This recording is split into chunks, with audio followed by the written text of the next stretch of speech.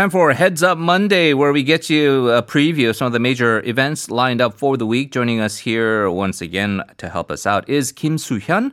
Good morning. Good cold morning. Yes, very cold indeed. And being cold means that it's winter and the fear of more COVID-19 infections as has been warned. So we're in this so-called third wave of COVID-19. The Korean government is setting up temporary test facilities now in Seoul to quickly identify cases and try to minimize the spread. Could you tell us more? So the total number of new infections in Korea has reached over 1,000 as of yesterday, with about 800 cases from Seoul and Seoul metropolitan areas. As the capital region now emerges as a hotspot for new coronavirus cases, the government has announced a measure for everyone to get tested for free in an attempt to identify asymptomatic people and curb the COVID-19 transmissions. So starting from today until January 3rd, anyone can test it for free at one of the 150 temporary test facilities in Seoul and Seoul metropolitan areas. These test clinics will mainly be in crowded areas where mass infections are likely to occur, such as Seoul Station, Yongsan Station, and major university districts. They will run from 9 a.m. to 6 p.m. every day, even including weekends. Anonymous testing will also be available with just phone numbers and no other personal details.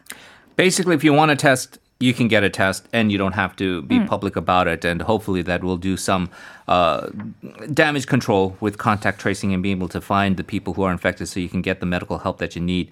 Let's turn to the big event going on in the U.S. then this week. All the states in the U.S. have certified presidential election results last week. So what is next now? It has been 37 days since the U.S. presidential election was held. All 50 states and the D.C. in the U.S. certified the presidential election results last Wednesday. The Electoral College, basically the people who ultimately pick the U.S. president, will now cast their votes on December 14th, U.S. local time. A presidential candidate must get at least 270 out of the 538 electoral votes to win the election. If the electors vote based on the certified results of their states, they will give President-elect Joe Biden 306 votes, which are more than the 270 needed to elect a president, and 232 votes for President Donald Trump. The electors' votes are cast by paper ballot and get sent to the current Vice President Mike Pence. The House of Representatives and the Senate will convene a meeting on January 6th to count the votes and officially announce the new U.S. president. The U.S. presidential inauguration will be held on January 20th. Right. To most people, the elections have been over for a while, but to a minority, they still feel that there is something to fight about here and that they can overturn the results. But it does look like it's getting very, very closer to now where there is going to be a finality to all of that. Let's also talk about this ongoing conflict between Choo Mi-ae, the Justice Minister, and the Prosecutor-General Yoon Seok-youl. They have the second disciplinary hearing, which was delayed, pushed back, and then put aside for a second hearing. And that hearing is scheduled tomorrow. Tell us more, please. Right. So an unprecedented disciplinary hearing against the Prosecutor-General Yoon Seok-youl happened last Thursday, but ended with no conclusion. So the second hearing will take place tomorrow. The main point of the next disciplinary session is expected to be witness testimonies. Yoon's lawyers, who attended the previous deliberation on behalf of Yoon, asked the committee to call 8 people as witnesses and suggested 7 people as potential ones. The committee has allowed 7 witnesses selected by Yoon Seok-youl to testify.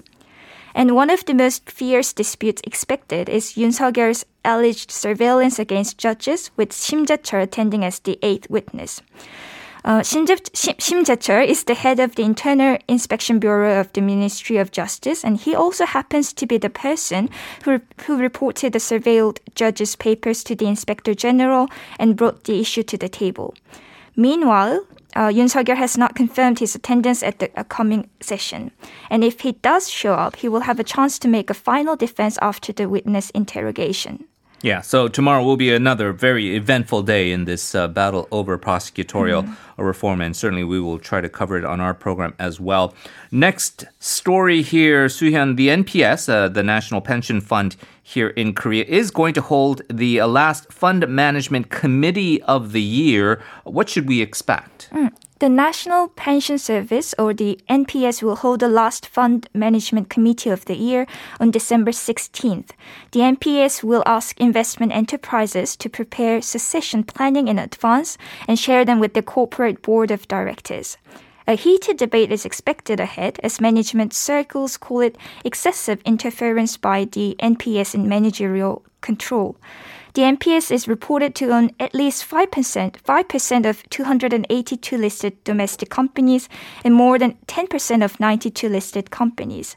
The NPS explains the move is merely an extension of the stewardship code that was implemented in July 2018 and the guidelines for shareholder rights, which include the dismissal and appointment of directors passed by the Fund Management Committee at the end of the last year. The management circles say this is not a light issue, considering the NPS is usually the second largest shareholder of each enterprise. Right, and so they are becoming a bit more activist in terms of what they feel to be, I think, this drive for reform, where in previous years perhaps they were a little bit hands-off with how the management of these companies are, but they have so much shareholder rights in these various firms that they can have their say. Okay, we have a final bit of news, and as we know, COVID-19 has really stifled a lot of activity, including the opportunity to travel. Right. And so you're either really relegated to a couple of options here. You either go overseas and then come back for a 14-day quarantine, or you go to Jeju-do. But some exciting news now for travel lovers. Air Busan is offering an international no-destination flight amid the pandemic. Right. Air Busan, which was the first low-cost carrier in Korea to offer no-destination flights, will now provide international no-destination flights from this Friday, which is the 19th. The flight will take off from Incheon International Airport to Daegu, Busan, and Tsushima Island in Japan and return to Incheon. It will fly for about 2 hours on the 19th and the 25th.